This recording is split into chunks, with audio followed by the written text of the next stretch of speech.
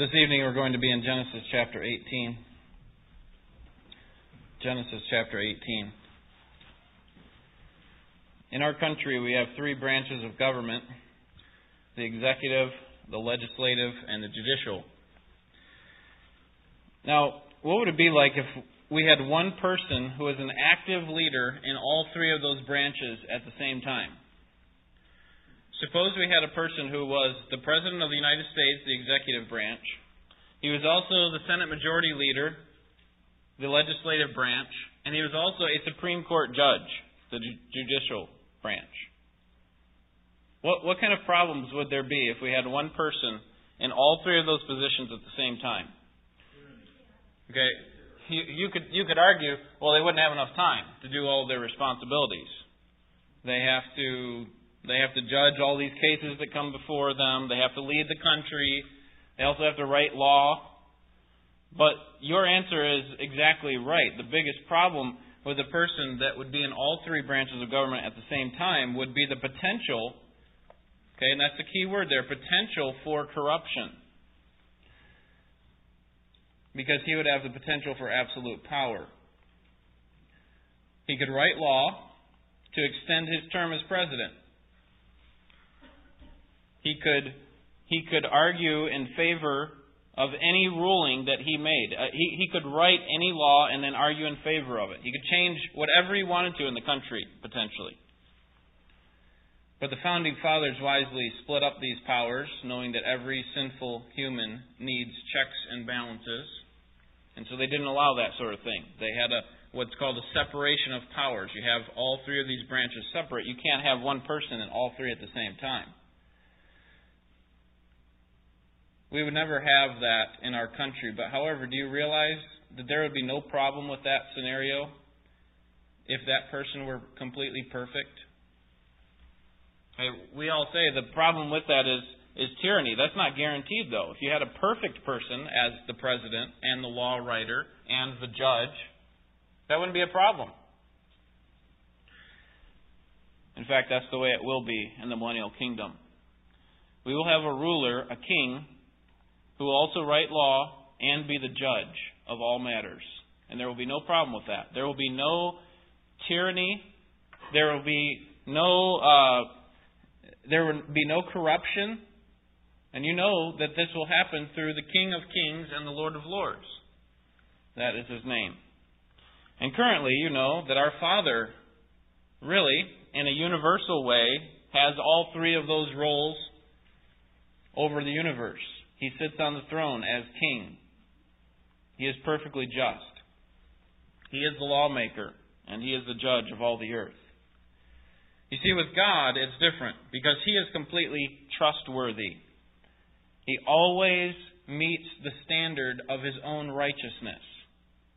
With an imperfect human being, they could come into a place of power, and they could potentially cause corruption because they wouldn't necessarily meet up to their own standard. But not so with God. God always meets up to His own standard of perfection. You see, God is just. God is completely righteous. And He knows that He is just. Most people don't know that. And He wants His justice to be seen. And eventually it will be seen clearly by all. But until that time, when it is seen clearly by all, He has provided a glimpse for believers to show His justice to them. And that's what we're going to find here in Genesis chapter 18.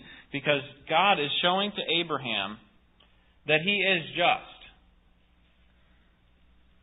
And He wants Abraham to see Him as just. That's why He includes him in this conversation. Look at chapter 18, verses 16 through 33. Then the men rose up from there and looked down toward Sodom. Speaking of the angels. And Abraham was walking with them to send them off, the angels and the Christ there. The Lord said, "Shall I hide from Abraham what I am about to do, since Abraham will surely become a great and mighty nation, and in him all the nations of the earth will be blessed? For I have chosen him, so that he may command his children and his household after him to keep the way of the Lord by doing righteousness and justice, so that the Lord may bring upon Abraham what he has spoken about him. And the Lord said, The outcry of Sodom and Gomorrah is indeed great, and their sin is exceedingly grave. I will go down now and see if they have done entirely according to its outcry, which has come to me. And if not, I will know. Then the men turned away from there and went toward Sodom, while Abraham was still standing before the Lord. Abraham came near and said, Will you indeed sweep away the righteous with the wicked? Suppose there are 50 righteous within the city. Will you indeed sweep it away and not spare the place for the sake of the 50 righteous who are in it?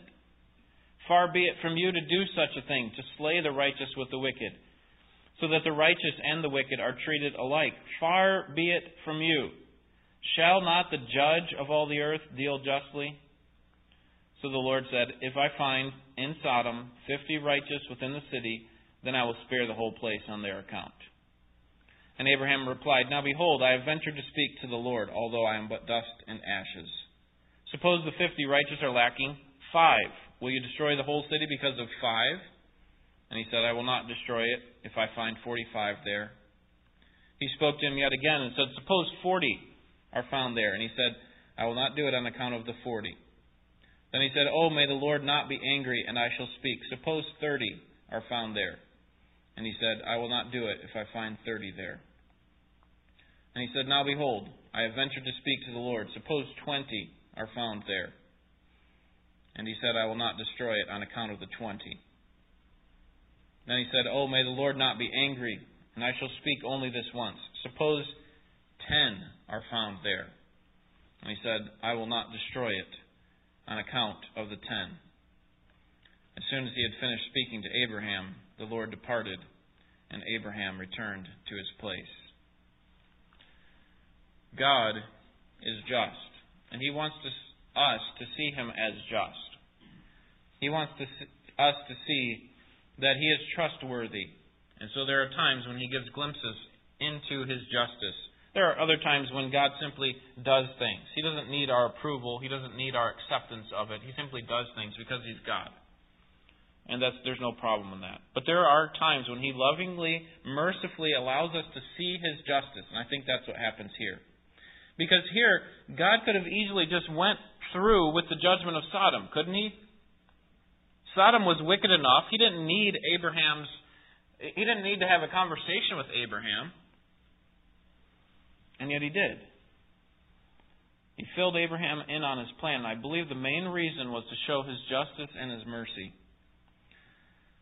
Let's begin by seeing God's merciful revelation in verses 16 through 19. God's merciful revelation. The Lord is concerned for Abraham, so He fills him in on His plan. Now let me just, I was stumbling over these men here in verse 16, but let me just be clear about who they are. The men of verse 16 that are here are the men that were talked about at the beginning of the chapter. Look at verse 1. This is what we saw 2 weeks ago. Now the Lord appeared to him by the oaks of Mamre while he was sitting at the tent door in the heat of the day.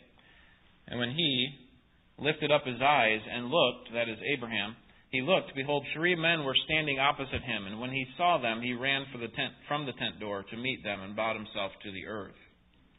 Okay, so Abraham is approached by these 3 characters, these three people in the form of humans. And we know that this is the Lord and 2 angels because of verse 1. Look at verse 1. Now the Lord appeared to him by the oaks of Mamre. And then it says in verse 2, there were 3 men. So it was apparently the Lord and some other 2 men. Look down to verse 22, because we see that they continue on, that the Lord has this conversation with Abraham, and then the Lord stays with Abraham. Verse 22, then the men turned away from there and went toward Sodom, while Abraham was still standing before the Lord. So the Lord appeared to Abraham. These other 2 men went on to Sodom. Then look at chapter 19, verse 1, because it tells us exactly who they are, these 2 men. Verse 1 of chapter 19. Now the 2 angels came to Sodom in the evening. And what they're doing there, we're going to find out next week, is they're there to determine if the city is wicked enough.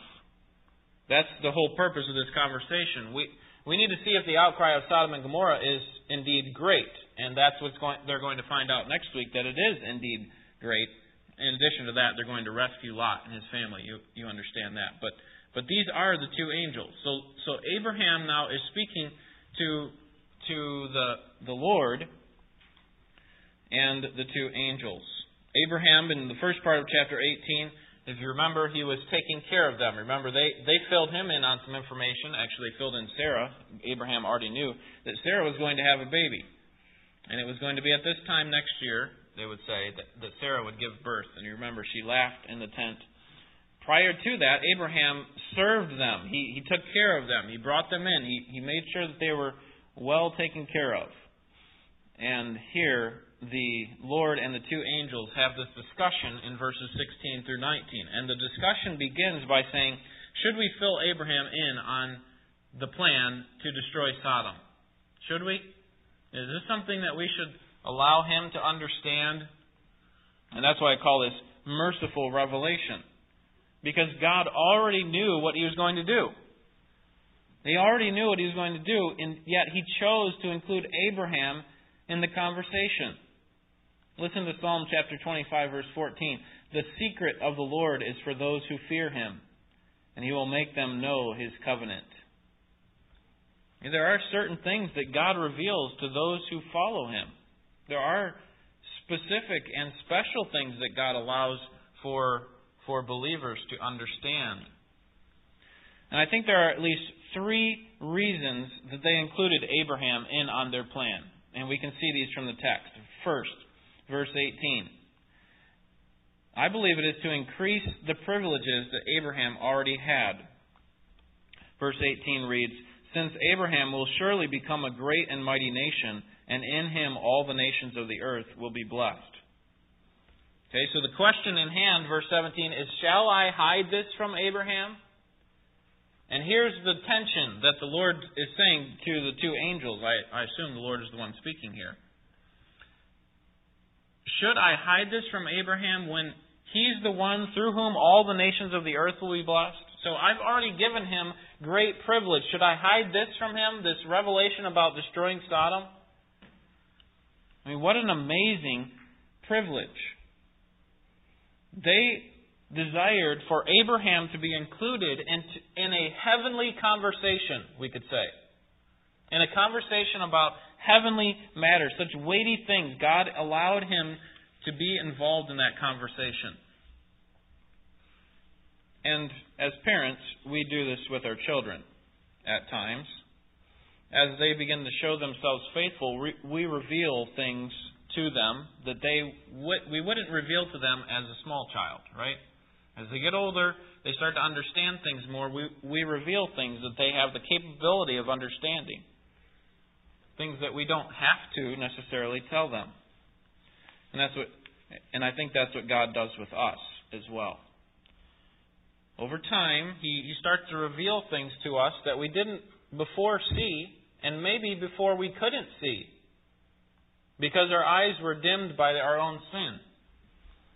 And as we receive more and more mercy, more privilege from God, He allows us to have the blinders taken off to even more secret things that He has for us.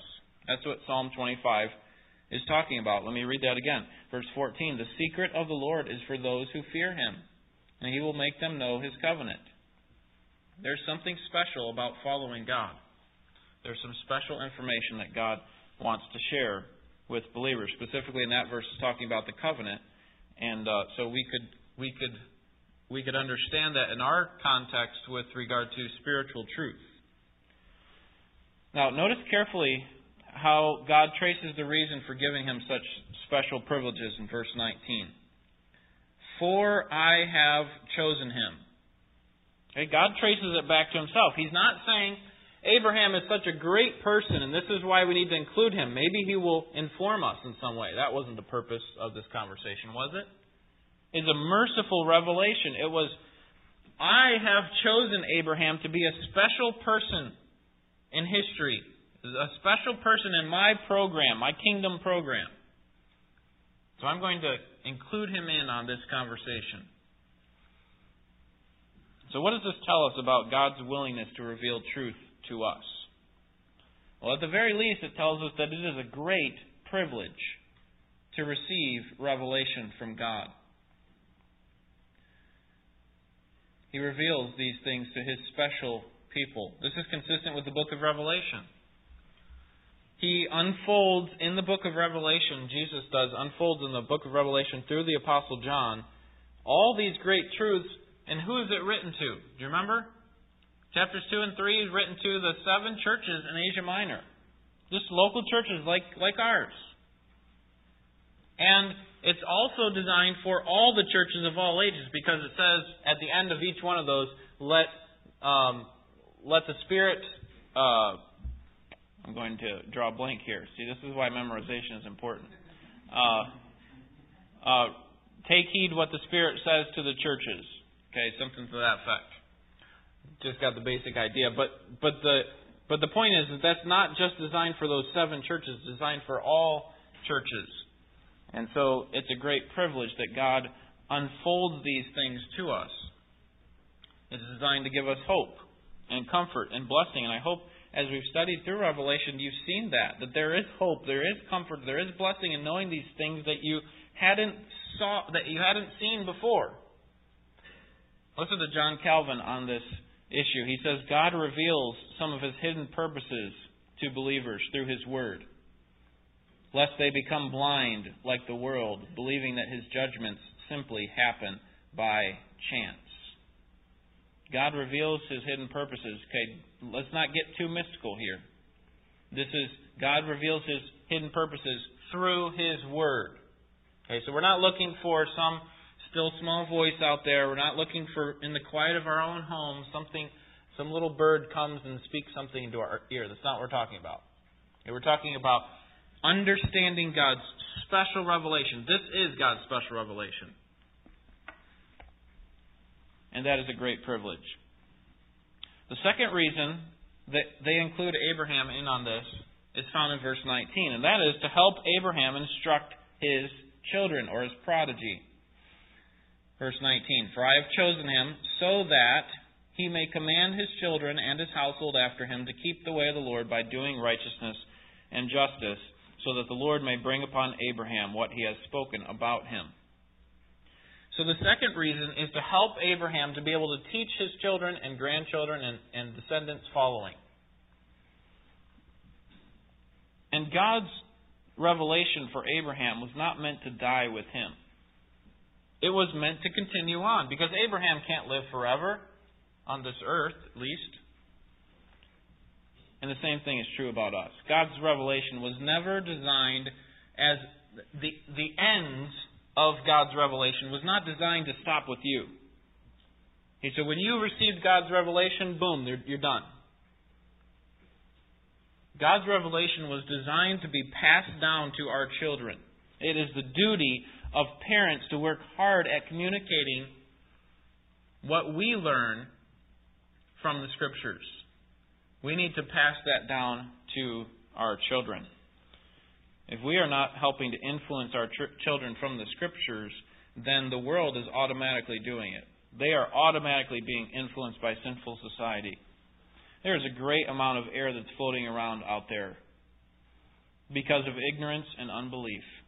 And we will only add to it if we do not pass these things down to our children.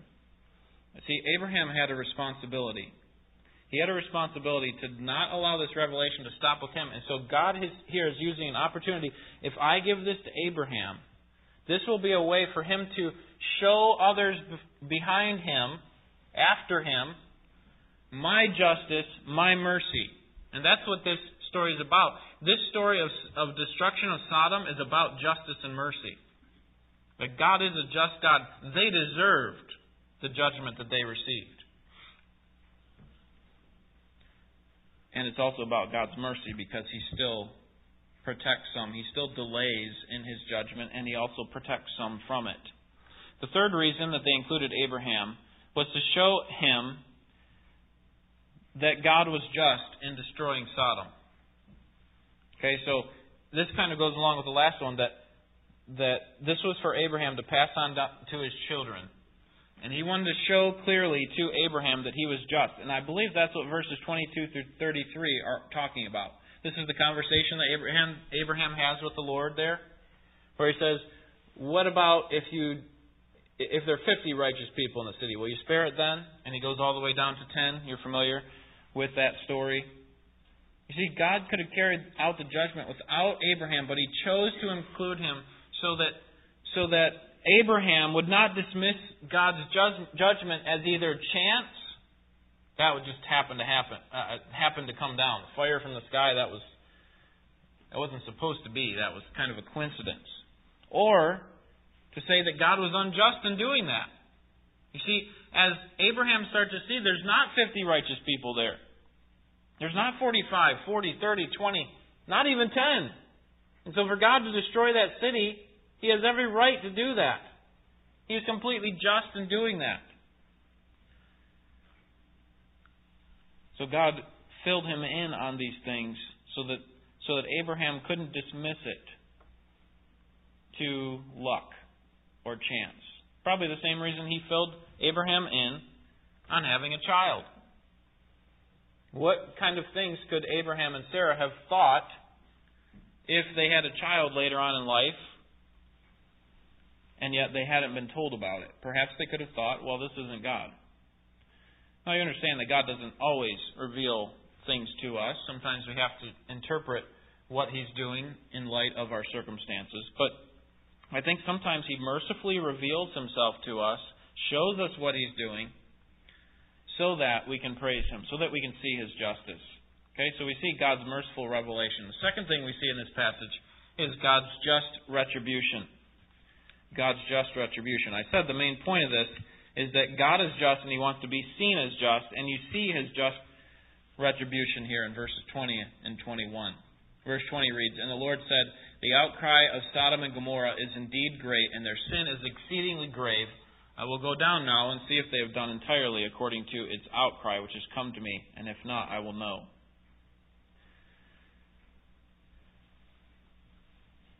One of the reasons for including Abraham in the conversation, and I believe the main reason, was to show that Abraham that God was just. Verse 20 says, "The outcry of Sodom and Gomorrah was indeed great." In other words, it was as if the sin of Sodom and Gomorrah were crying out to God and saying, "We are opposed to you." It's similar to the blood of Abel that was crying out. Remember, after Cain killed him. The sin of Sodom and Gomorrah is indeed great. Notice the extent of their wickedness. Verse 20. At the end it says, "And their sin is exceedingly grave." So first it said it's indeed great, and then their sin is exceedingly grave. Now this phrase, exceedingly grave, in the Hebrew language is only used one other place in the entire Bible, and that is in 1 Samuel chapter 5. You remember the story where the Philistines had stolen the ark.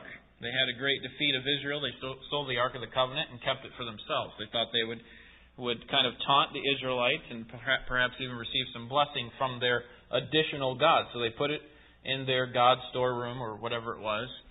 And you remember Dagon fell down twice and broke his arms and legs, I believe, on the second time that he fell down. Fell down face first in front of the ark. After that, tumors came throughout the land and killed several of the Philistines.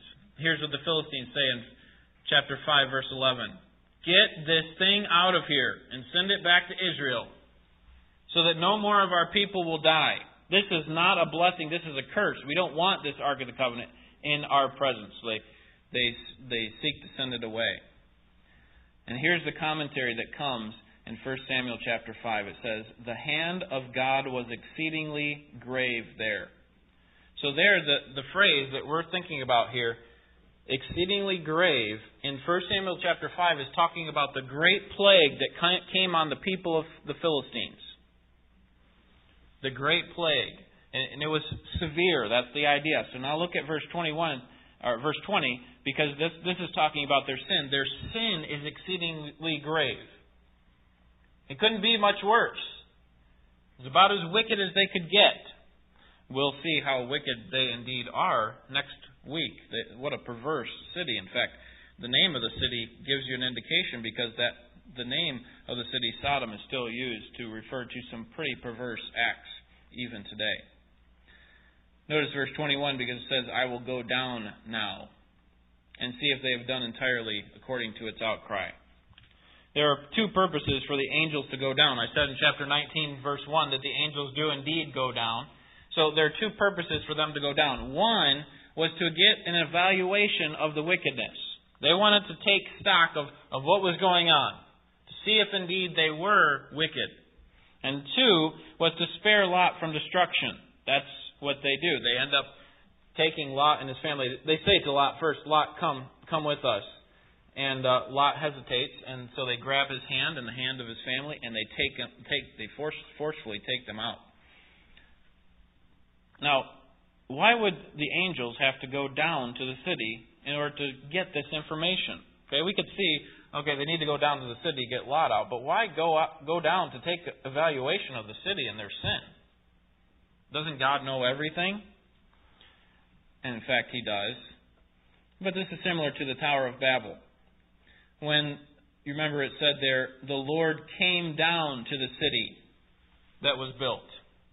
You see, it speaks less about God's knowledge and more about God's nearness, His concern for the people.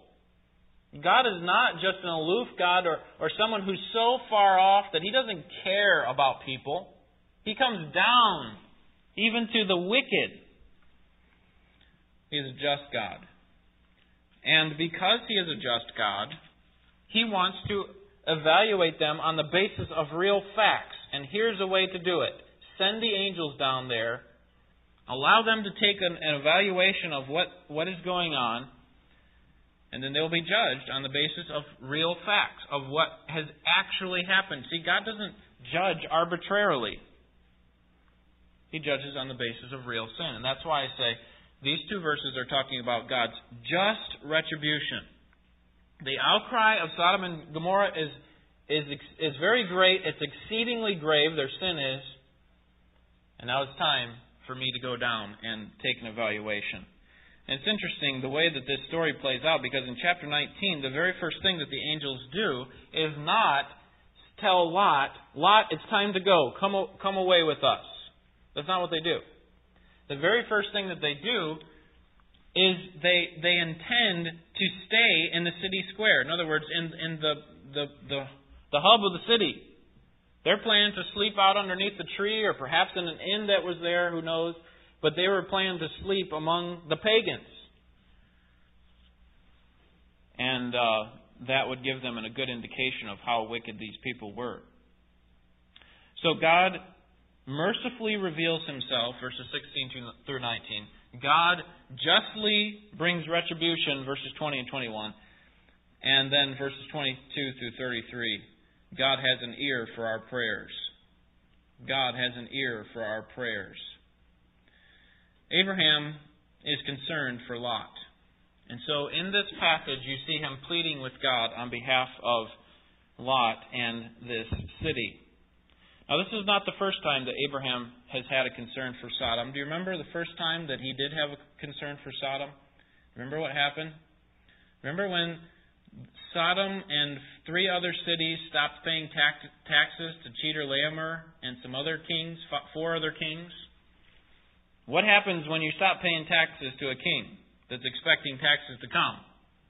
Okay, there's going to be war, right? So the 5 kings come up against the 4 kings of these small cities, one of which was Sodom. That was in chapter 14. And what does Abraham do? Do you remember? Abraham comes and rescues Lot because Lot's a part of that he's actually kidnapped or taken in captive by these people. Abraham comes in great power and attacks them, goes to battle with them, him and his household, basically the servants that he has picked up over the years, and he chases them as far north as Dan, okay, the northern part of Israel. And in doing so, he saves Sodom. He protects Sodom. Remember, the king of Sodom wants to give him all these gifts, and he says, no, I don't want you to think that my goods have come from you. I want you to understand that these come from God. Okay, so Abraham, we could say, is vested, right? He's got some blood, sweat, and tears in the city of Sodom. And so he's concerned for them, and he prays for them. And we see this in his pleading. Okay, when I say pray, he's having a conversation with the Lord here. Because the two angels have moved on to Sodom. Now it's just Abraham and the Lord standing here. Verse 22. Then the men turned away from there and went toward Sodom while Abraham was still standing before the Lord. Okay, and what is Abraham's plea? What does he want? Well, he doesn't want the Lord to sweep away the righteous with the wicked. Look at verse 23. Abraham came near and said, "Will you indeed sweep away the righteous with the wicked?" You can't do this. This is not who you are, God. You don't destroy the righteous with the wicked. You are a just God, and you wouldn't do that. And so, if there are 50 righteous people, verse 24, then would you spare the city? And the Lord says, yes, I will. How about 45, verse 28? Yes, I'll do it for 45. How about 40, verse 29? How about 30, verse 30? How about 20, verse 31? And then finally he gets down to 10 in verse 32. 10 people. Abraham must have been thinking there has to be 10 people in this city. I mean, he must have been thinking of Lot alone. Lot's family alone, right? You have Lot and his wife.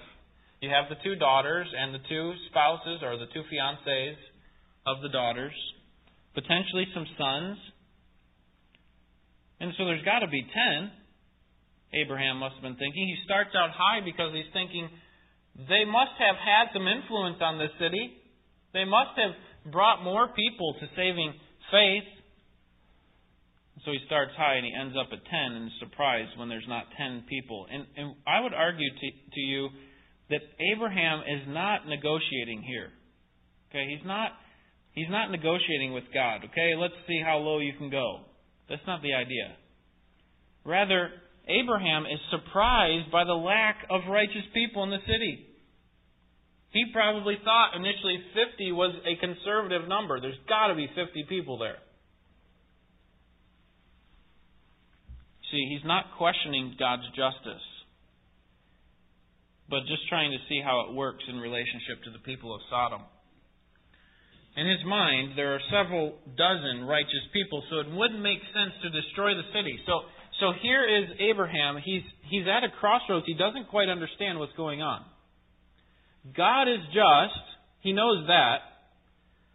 There are all these righteous people here in his mind, right? There's all these righteous people here. God, if you're just, you wouldn't destroy them. You wouldn't do that.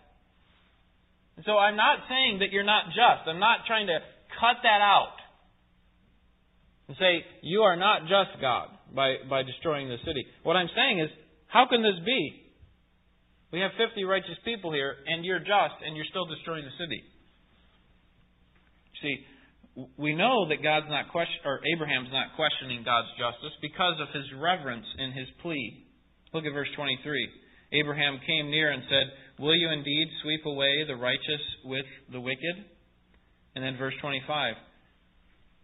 "Far be it from you to do such a thing, to slay the righteous with the wicked, so that the righteous and the wicked are treated alike. Far be it from you." You see, he's upholding God's justice here. He's saying, I know you are just. Look at the last part of verse 25. "Shall not the judge of all the earth deal justly?" Or we could say it in the form of a statement. The judge of the earth will not deal unjustly. Or the judge of the earth will deal justly. So Abraham's not trying to undercut God's justice. He's saying, you are just. You are just, God, but I don't understand why 50 righteous people have to die. Notice his humility in verse 27. "And Abraham replied, 'Now behold, I have ventured to speak to the Lord, although I am but dust and ashes.'" What is he saying there? Dust and ashes. Isn't that a statement of humility? I am nothing before you, God. I am in sorrow and shame before you. Verse 31, he repeats the same idea. "Now behold, I have ventured to speak to the Lord. Suppose 20 are found there." That same intro he uses. "Now behold, I venture to speak." He recognizes that he's coming before the judge of all the earth. He's not coming before some small magistrate or the mayor of a small town or something. He's coming before the judge of all the earth. "So I've ventured to speak to you, Lord." Okay, not in an argumentative way. Notice verse 30. Oh, may the Lord not be angry, and I shall speak. Verse 32. Oh, may the Lord not be angry, and I shall speak only this once. Or we could say, this one last time, is what he says there in verse 32. So he's humble before God. He recognizes God's justice. Notice Abraham's final submission. I know that he's not negotiating. He's not trying to get his way. He's just trying to understand things because of verse 33. As soon as he had finished speaking to Abraham, what does Abraham do? Does he fall on his knees and grovel and say, you can't do this, please? Grabs onto his leg? No. Abraham returned to his place. And I would say that this is submission. He heads back to his tent. It wasn't the mindset, I have to have it my way. That's not what Abraham was doing. Rather, it was, I want to please my case with God. I want to understand these things. But when I don't understand them, like it is right now, God is just, and He's still going to destroy the city despite the righteous people. Even though I don't understand them, he turns back towards his tent. I would say that he's doing this. I trust you, God. I don't understand what you're doing, but I trust you. Now, we could condemn Abraham for not trusting God when he first revealed it. We say, Abraham, come on. God said He was going to destroy the city because of the sin. Why are you complaining? Why are you arguing? Why can't you just trust Him and believe Him the first time you hear it? But I think we should actually commend Abraham for his pleading with God. And there are two reasons. These are from John Calvin's commentary. First, he finally leaves it up to God. This is verse 33, which shows his submission to God. Okay, this is the idea of not my will, not my desire, but your will be done. And then secondly, he tries to get the people pardoned. We should commend Abraham because he has concern for the people. He doesn't want to see them die, to be destroyed. Now, this is amazing. When you try to put yourself in Abraham's sandals, imagine that God had appeared to you and said, Ferndale is about to go up in flames. Its sin has reached a boiling point. Do you have any reason to pray for protection of that city? Do you have any concern for any people in the city of Ferndale? Okay, maybe we have, I think Eric and Margaret, do they live there right now? Yeah. So we have one set of righteous people that live there that we know of. But other than that, do you have any reason to pray for the city of Ferndale? To pray for their protection if you knew that they were going to be destroyed? Would you plead with God to spare those people? Or would you say, you know what? You're right. Their sin has reached a boiling point, and I'd be happy to see them destroyed. Spare the righteous, but destroy the city. That's not what Abraham was doing. Abraham was not pleading from the very beginning just for the righteous people. He was concerned for all of them. He didn't say, just bring out Lot, my family. Just bring out Lot and his family. That's all I care about. He was concerned for the whole city, and he didn't want to see those people destroyed. He wanted to see them have more time. You see, Abraham can be commended because he was not concerned primarily with himself. He was not concerned. What would happen if God told Abraham to go and preach to that city? Do you think Abraham would flee immediately and get in the nearest boat and try to get away because he didn't want to see those people repent? Would he say, I'm not preaching to those heathen because I know that you, God, have the power to save, that you are merciful and that you are slow to judgment and abounding in love. I'm not going to do that. That's what Jonah did. See, Abraham had a concern for the people. If Jonah were in Abraham's shoes, he would not have done what Abraham did. And so we can commend Abraham for pleading with God about this city, about these people. Now look at verse 25, because we see the basis for Abraham's plea. The basis for his plea. Far be it from you to do such a thing, to slay the righteous with the wicked, so that the righteous and the wicked are treated alike. Far be it from you. Shall not the judge of all the earth deal justly. Abraham recognized God's justice. And the Scriptures are very clear about God's justice. He never does anything that's out of conformity with His own standard for Himself.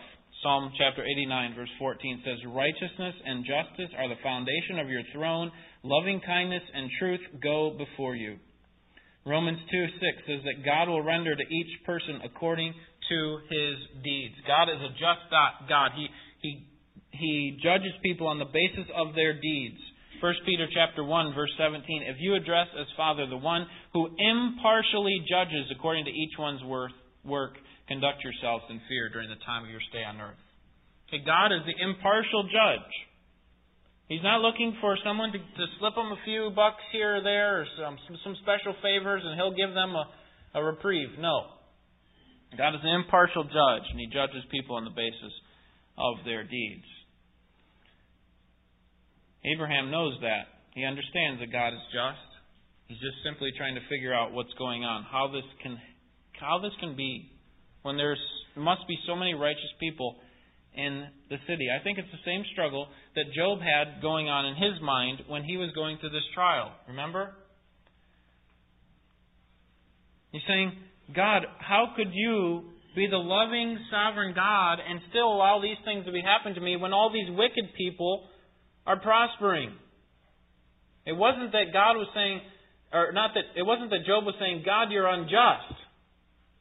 It was saying, "God, you are just, but I just don't understand how it works with my current circumstances." And that's not a bad thing, to have that wrestling in your mind.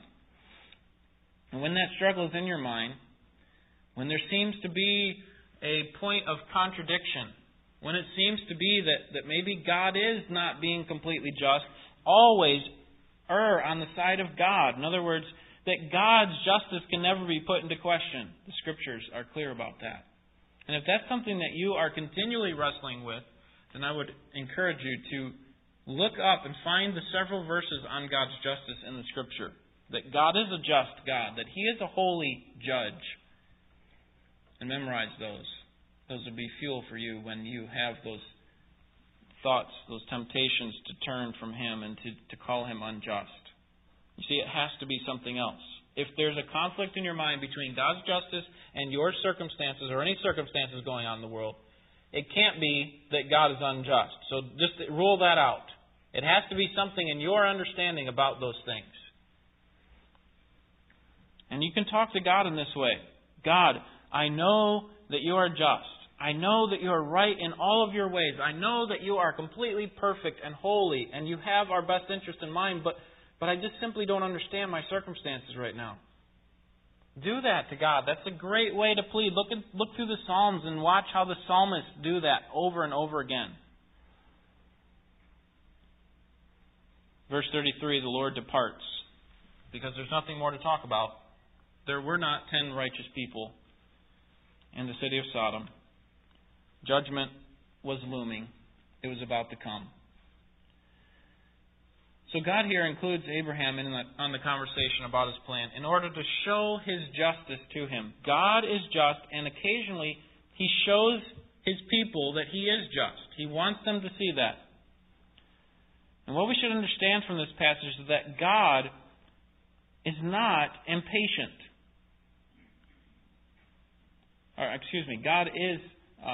God is very patient. God is not impatient, yes. He's not a God who is bloodthirsty. Okay? Who can I get next?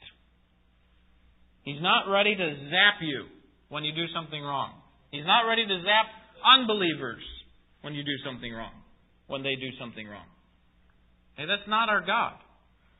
He is, in fact, very patient in His justice and His judgment.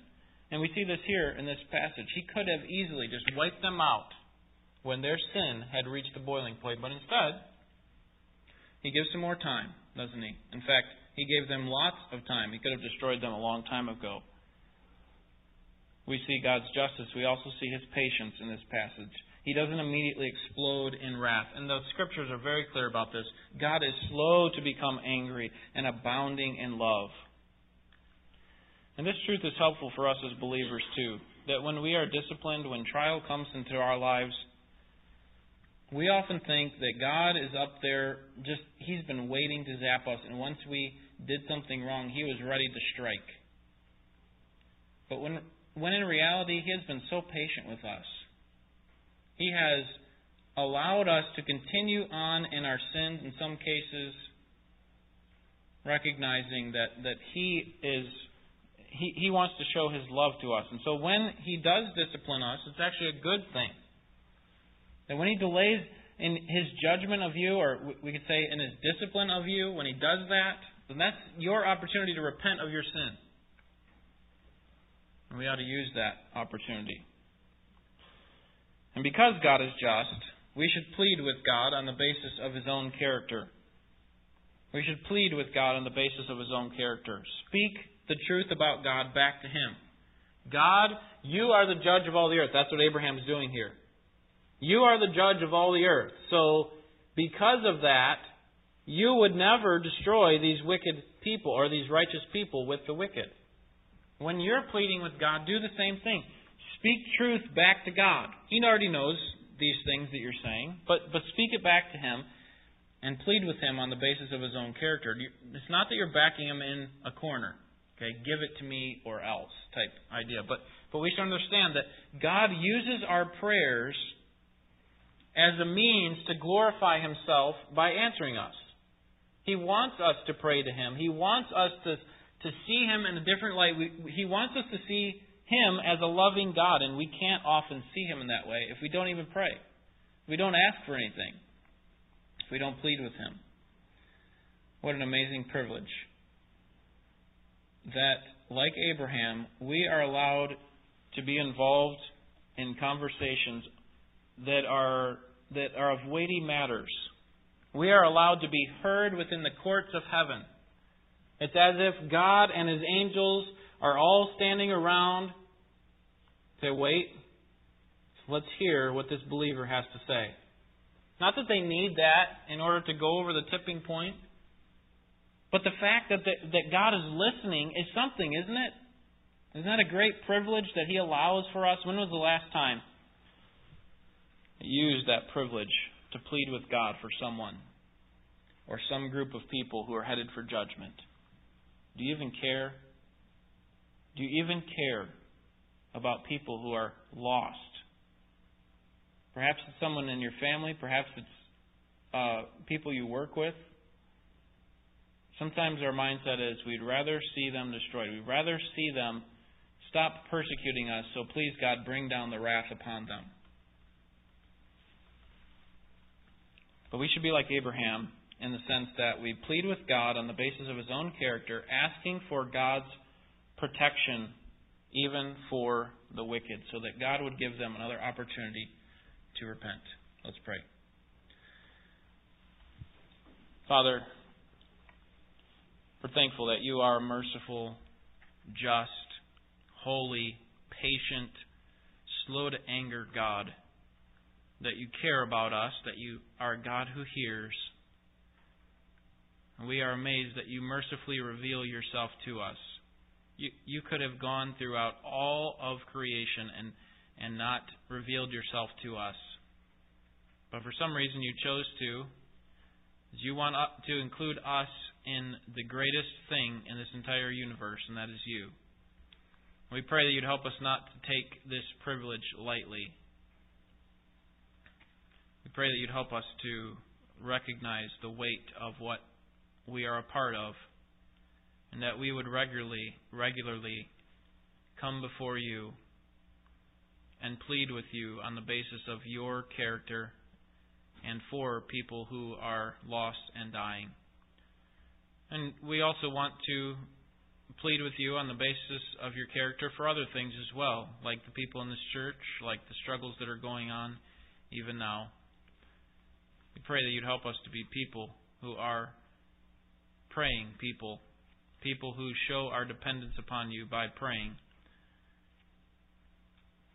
Not just in public, when we come together for services, although that is good, but also in private. Help us, Lord, we pray.